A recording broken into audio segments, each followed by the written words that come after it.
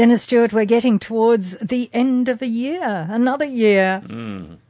And that's a good time. It is. To take a look perhaps at some of the things we've done through the year, the top topics. Well, the things that have come up most during the year, as you might expect, as listener interest in diabetes, listener interest in cholesterol elevation, and listener interest also in arthritis. So I thought today and next week we might go over those three common areas of disease and see what complementary medicine has to say for them. And also very happy to talk about this year's top topics. Absolutely, and it would have to be the interest in diabetes, and rightly so, Jane. Diabetes, and we're talking about type 2 diabetes, not type 1. Type 2 used to be called late onset diabetes.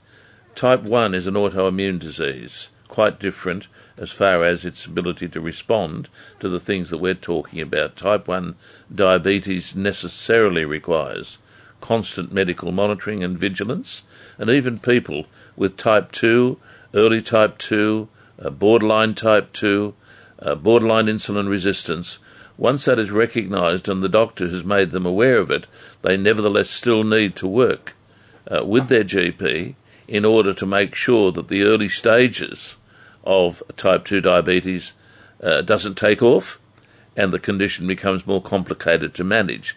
So what I'm going to do today is what I've done all through the year, make recommendations of things that we as individuals may be suffering from type 2 diabetes or borderline sufferers of type 2 diabetes, what we can do to work with our healthcare professional to better the options, better the outcomes, things that are simple, non-medical, and unlikely to be objected to by any reasonable person, in my opinion.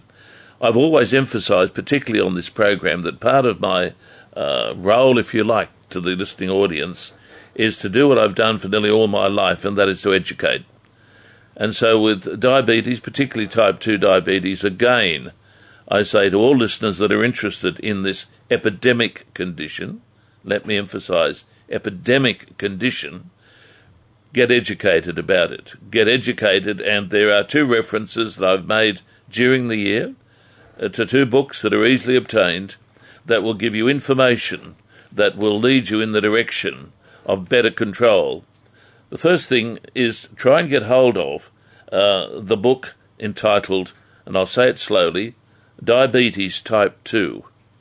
You can reverse it naturally, by Dr. Sandra Cabot and Margaret Jasinska. I have recommended this book to my patients, clients and listeners for years. It's a self-help text, very sensible, obviously coming from people that have a medical background, but yet it gives fundamental information, particularly pertaining to diet, as to what can be done to lower one's blood sugar level, working with our healthcare professionals in stopping the elevation of our blood sugar levels, which can lead to problems, and very quickly. The other one is a more radical text, which I have taken on board myself, because I have, as listeners know, been borderline type 2 for many years, fortunately, with my understanding of it and my knowledge of things to do, and with good monitoring from my own GP who understands my situation.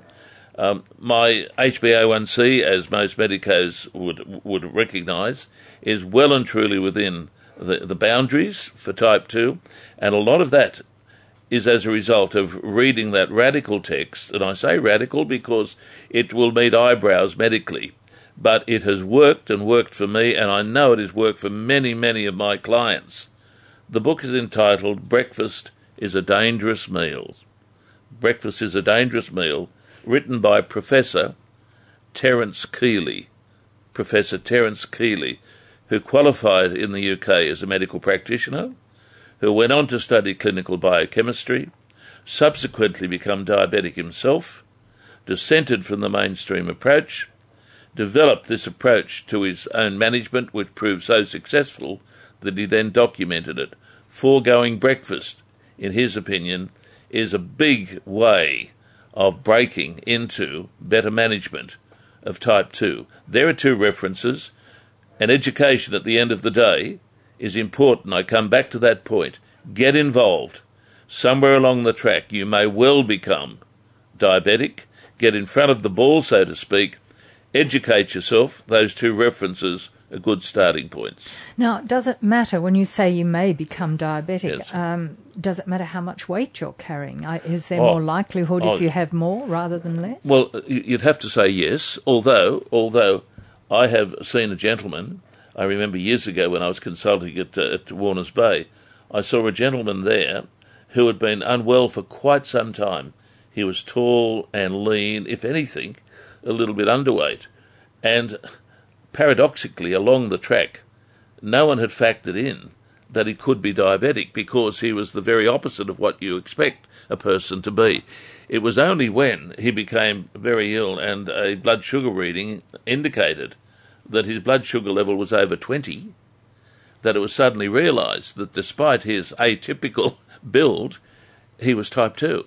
So we say as one of the first things in helping the drift towards type 2, or even if you are type 2 or insulin resistance, the general principle must always be lifestyle, and weight loss is generally a good starting point because even a couple of kilos can sometimes reflect itself, as your doctor would tell the listeners, even a small amount of kilo loss can translate into better blood sugar control. So that's the first thing that must come into it. And both those references I've mentioned, Jane, point out that lifestyle modification, particularly in Cabot's book, lifestyle modification, keeping weight under control, getting weight down. The West, and I'm talking about all Western nations, are bathed in obesity.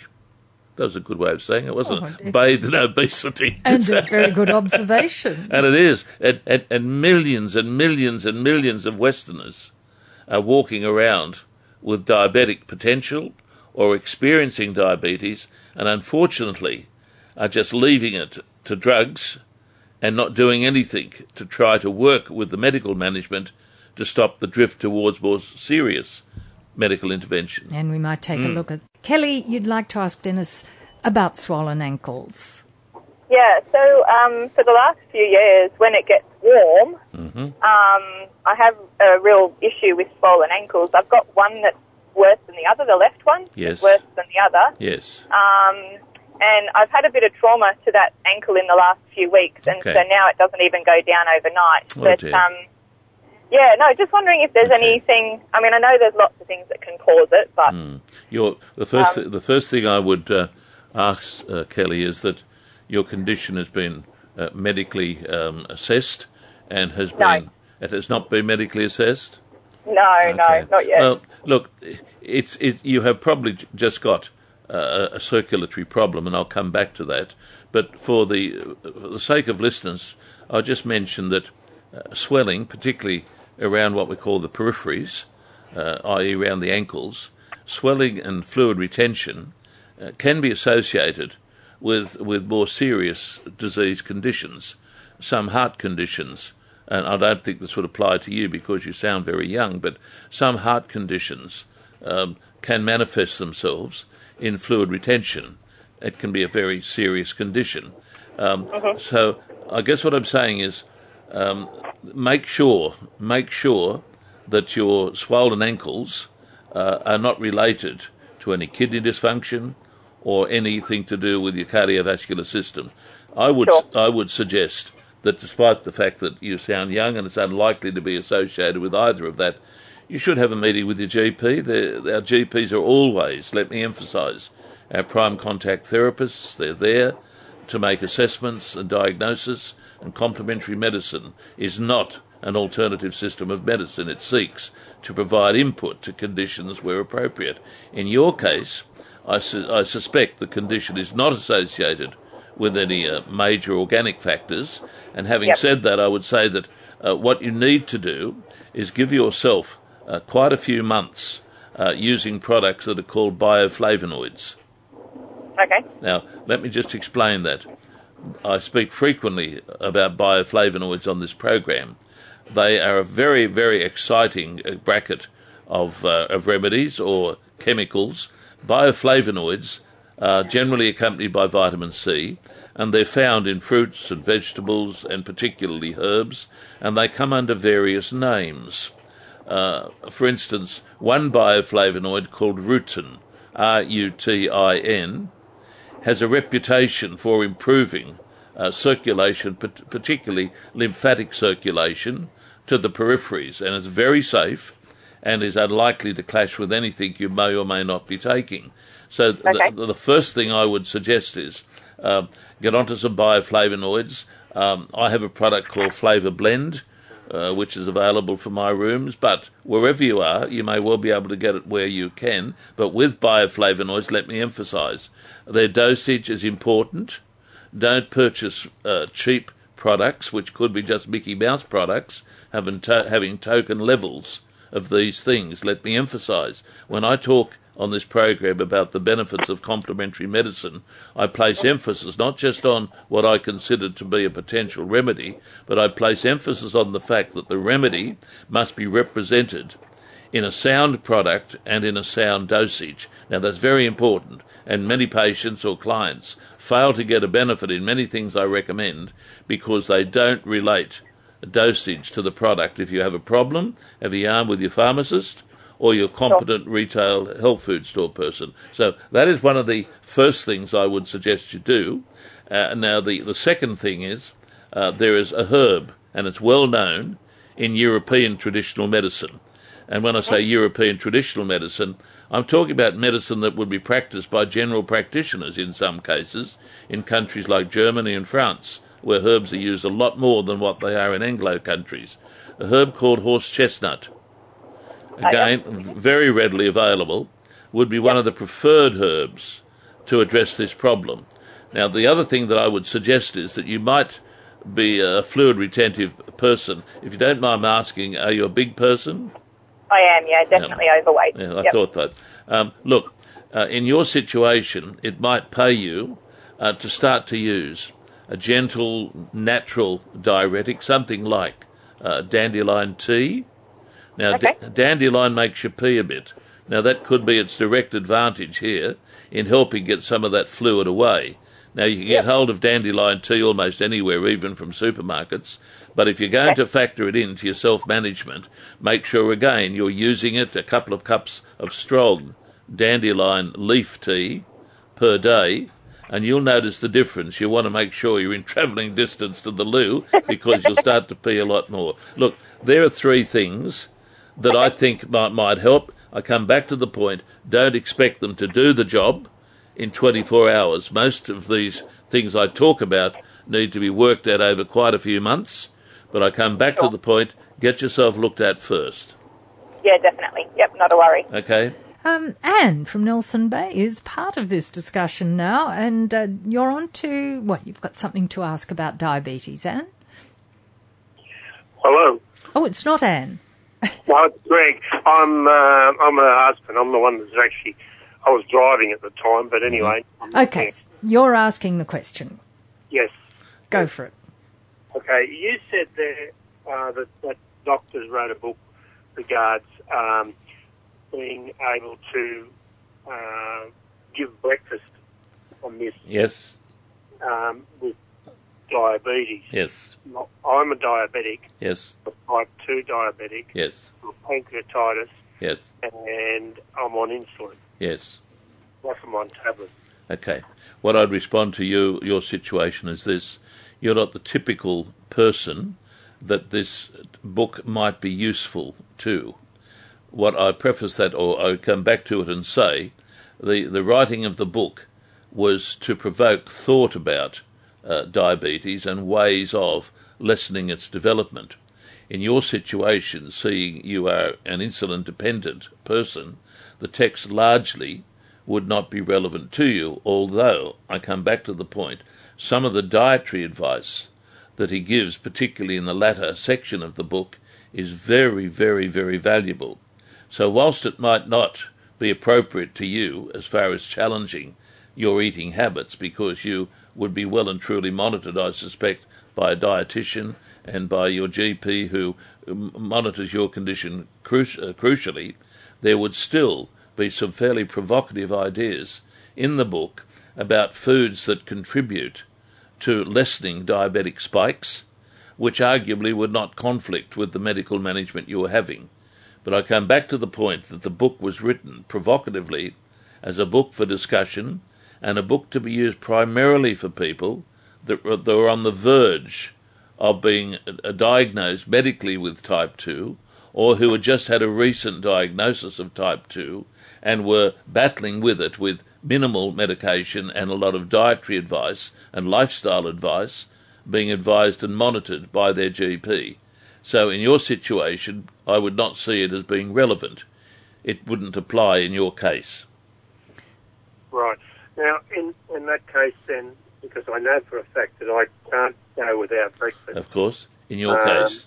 Because I usually have about a half a banana, yes, piece of toast, yes, a small plate of cereal. Yes, of course. That's my breakfast. Yes. But the thing is, I'm trying to lose weight. Yes. I'd like to lose about 4 kilos, and Okay. I've tried different things, and I haven't had a lot of success. Okay, I'll quickly come in here and say that in the second work that I mentioned, written by Dr. Sandra Cabot and Margaret Jasinska, the book entitled Diabetes Type 2, You Can Reverse It Naturally, this again would have limited benefit to you, but there would be some excellent advice in Dr. Cabot's book about dietary emphases that would tend to promote better weight control. Simple things, simple movement away from some food groups to another. Again, I would suggest get hold of that book. It's readily available. It can be even got from my rooms in New Lambton. I would see some of the advice in that book, again also in the other book that I mentioned, as being useful here and there to help you lose weight. Right. So is that book readily available in bookstores? You're talking about Dr. Cabot's book? Yes. I would think it is. Again, if you can't, ring my rooms at New Lambton and they can arrange a copy to be sent to you. Now, what I would suggest you do with reading either of these things, and I suggest it to all people that are interested in it, read the text, get the general gist of it. If you're being medically managed, have a yarn with your medical manager, discuss with them some of the ideas that you might have taken up, and get their concurrence in trying some of those. In most cases, things like food selection, dietary control, exercise, even monitoring one's level is something that most GPs would be happy, in my opinion, to be associated with. I'm glad that you're interested in your condition because in Cabot's book, for instance, you'll find mention of a number of herbs such as bilberry and herbs such as ginkgo, which in the case of any diabetic, and I mentioned that, in the case of any diabetic, are two of the most important supplements, in my opinion, for resisting the development of peripheral diseases associated with diabetes and also some of the conditions like diabetic retinopathy. Regardless of what else you might be doing, you need to discuss again with your healthcare provider the beginning to use those two very, very, very important natural medications that are prescribed deliberately to lessen some of the complications of diabetes. Not alternative medication, but supplements that may be able to lessen the hastening towards those wretched complications of diabetes. And do hope that helps you, Glenn. Greg, sorry. Greg, that answers your questions? Yes, it does. Thank you very much. Thank Fantastic. You, Greg. And this is Health Naturally on 2NURFM. It's 20 to 1. We're taking your calls, and the number's 49216216. And from North Rothbury, we've got Glenn, who's rung that number. Silica, you want to ask Dennis about? Yes, if that's all right. Hello, Glenn. Hi, Dennis. Some time back on one of your programs, you advised someone about taking silica for calcium that was sort of deposited in places where it shouldn't be. Yes, you said to take something with the silica. Okay. And I can't remember what it was. What I was referring to was the prescribing of silica in a particular form known as a celloid, a Cellloid. Now, let me explain what celloids are. Celloids is the name of a range of minerals that were developed by Maurice Blackmore, who was the founder of Blackmore's many years ago. He advanced on the ideas of a European doctor, Dr. Schussler, who contended that many human diseases, particularly of a degenerative nature, had a lot to do with micro levels of the need for increased levels of crucial so-called tissue salts. Blackmore took that up and developed the idea even further, and his system became one of the most popularly used natural systems of treatment in Australia at that time. I still use it as a component of my practice. Now, the celloid is the name for the minerals which are arranged. Now, the silica product that I've used for years, and this is not saying anything against any other silica products, but in the Blackmore's range, it is known as S79. Now, I know that sounds rather esoteric and almost secretive. It's not. It's just, if you like, a code number for the practitioner to look up the remedy. So S79 is the remedy called up in the Blackmore's literature as a potentially useful remedy to address what we would refer to as calcification or spur development, where I've mainly used it. But also, in the literature, you'll find that it's accompanied by sodium phosphate, and that remedy in the system goes as SP96. So if you were to I know this sounds rather esoteric, but look beyond that. If you were to present to my rooms and say, look, I've got a spur or something like that, I would naturally think of these two remedies, and I would reiterate what I have said, Glenn, for many, many, many years on my various radio programs, that even some skeptics, and there are many of them, even skeptics of my ideas, some of them have come round to my ideas by using those remedies in the treatment of their own spur conditions and getting a benefit.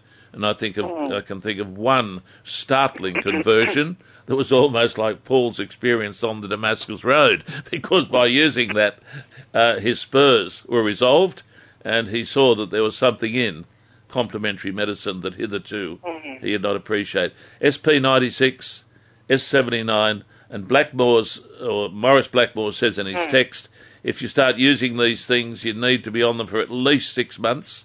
The good thing about it, they are very, very, very economical. And if you were to go into Sally Bowen's practice in Cumberland Street, they would be stocked there. Sally runs an excellent outlet there. She's a great practitioner, and you'd be able to get them from there.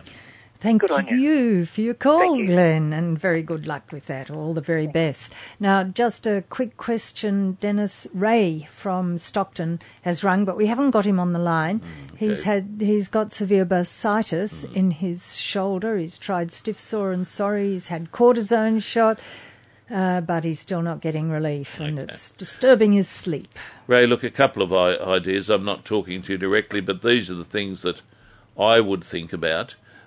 Trying to lessen some of the inflammatory activity behind bursitis is what is required, and it's a pity that some of the therapy you've used, even the steroid injection, has not helped you. Sometimes a steroid injection will give you considerable relief.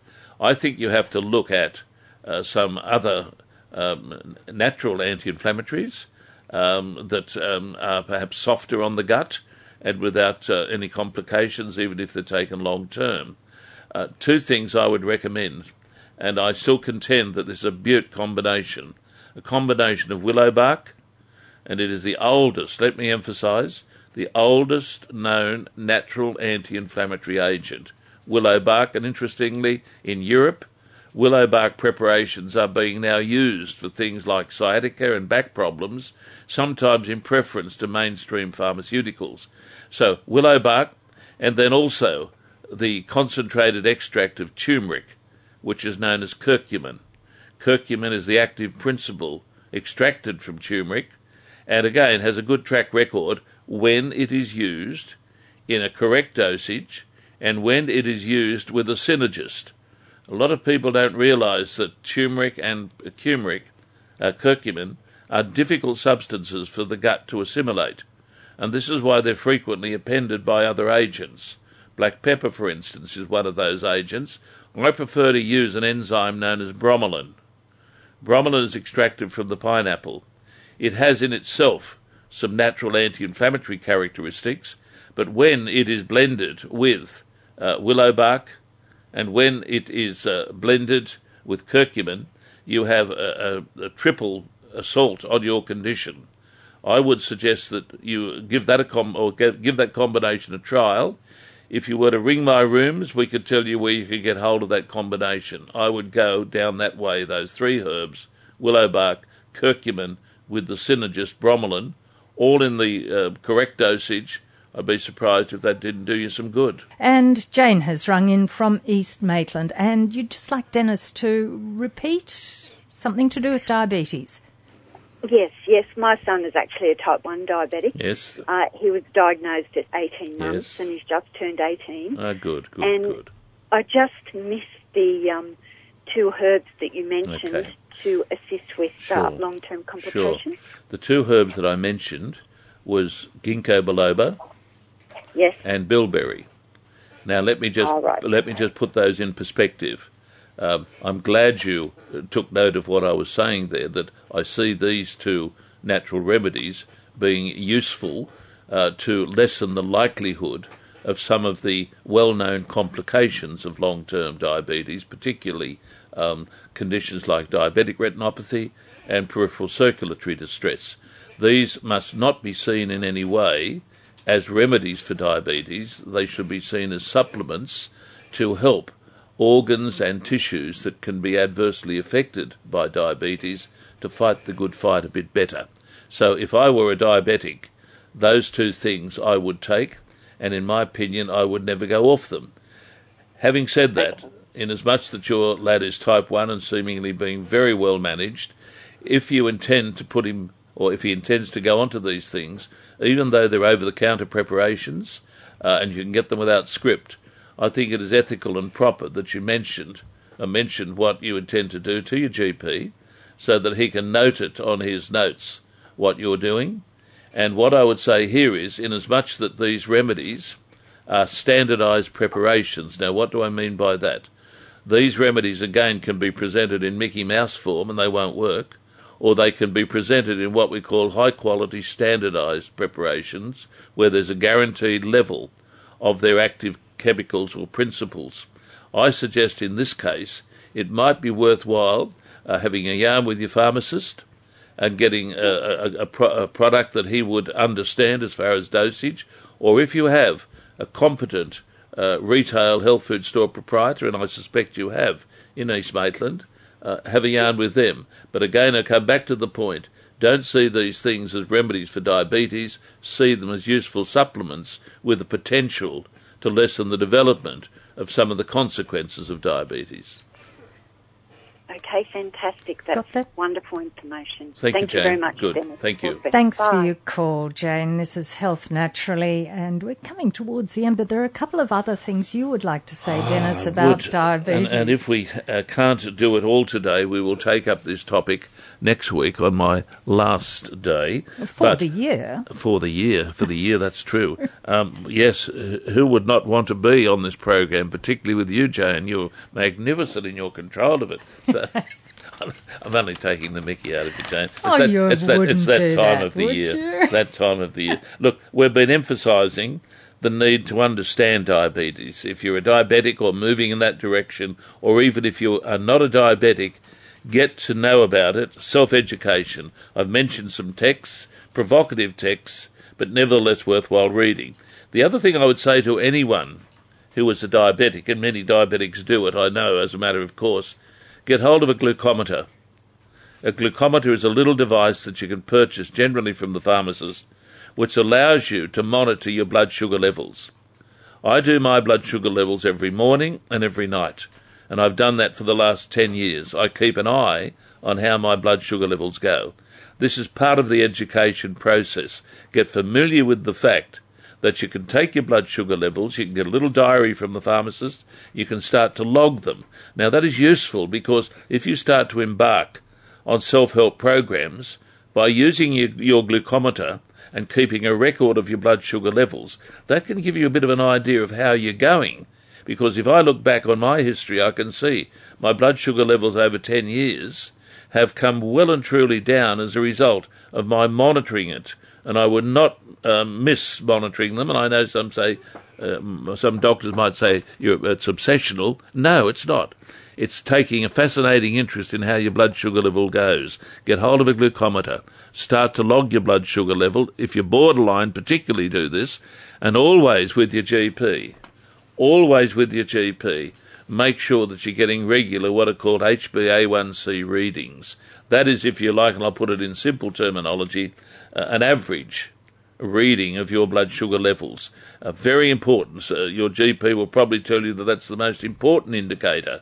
Your HbA1c reading, and everything we've said so far today, and everything I will say regarding diabetes, is prefaced on the point that the person is being managed medically, that the GP knows some of the things that you're doing, can work with you, and what you're doing is educating yourself and monitoring yourself. And you've got a couple. Those books you mentioned are definitely going to help. I think they will, Jane. And I'm glad that gentleman rang in, who obviously has a fairly complicated level of diabetes.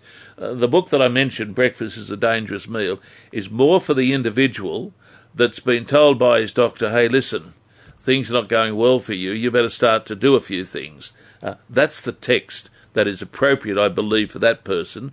Cabot's book, I believe, can be used by anyone with diabetes because the information she gives in it is very comprehensive, very safe, and in my opinion, not too controversial. And we do have one more thing to do, Dennis. We need to see who is going to be the winner of our Stiff, Sore and Sorry pack today from our callers. I think Jane from East Maitland got the day with that. Jane from East Maitland. So you can pick that pack up from Dennis Stewart's rooms in New Lambton from this afternoon. So congratulations to you. Now, Dennis, we've just got about a minute left. Is there anything more you'd like to say? Oh, 1 minute. Okay. One thing I would like to say in this whole debate is that we must realise the catastrophic damage that the accelerated inclusion of sugar into our diet has done to many of our health profiles. Some would say that sugar is a poison. Now, I think that's going over the top. I would prefer to say that the amount of sugar now that we are taking in our diet, particularly in drinks, there's a lot to be looked at there as seen to be a major contributor to some of these diabetes onsets. Look at the labels. We can't avoid sugar, but for goodness sake, listeners, look at your labels. Begin to realise that the accelerated level of sugar in juices we give to our kids, in many of the products we eat, in my opinion, that accelerated level has a lot to answer for. There's a book written by a well-known Sydney barrister called Sweet Poison. I think his name's David Gillespie, I think. It is a remarkable, provocative work pointing out the way in which the intrusion of sugar into the Western diet has led to many of these civilizational diseases. And thank you very much for Health Naturally today, Dennis Stewart. We will be back for the last one for the year next week on 2NURFM, Health Naturally. Thanks for listening to this podcast from 2NURFM at the University of Newcastle. Topics range from gardening to health, well-being, pet care, finance, business and travel. You'll find them all at 2NURFM.com.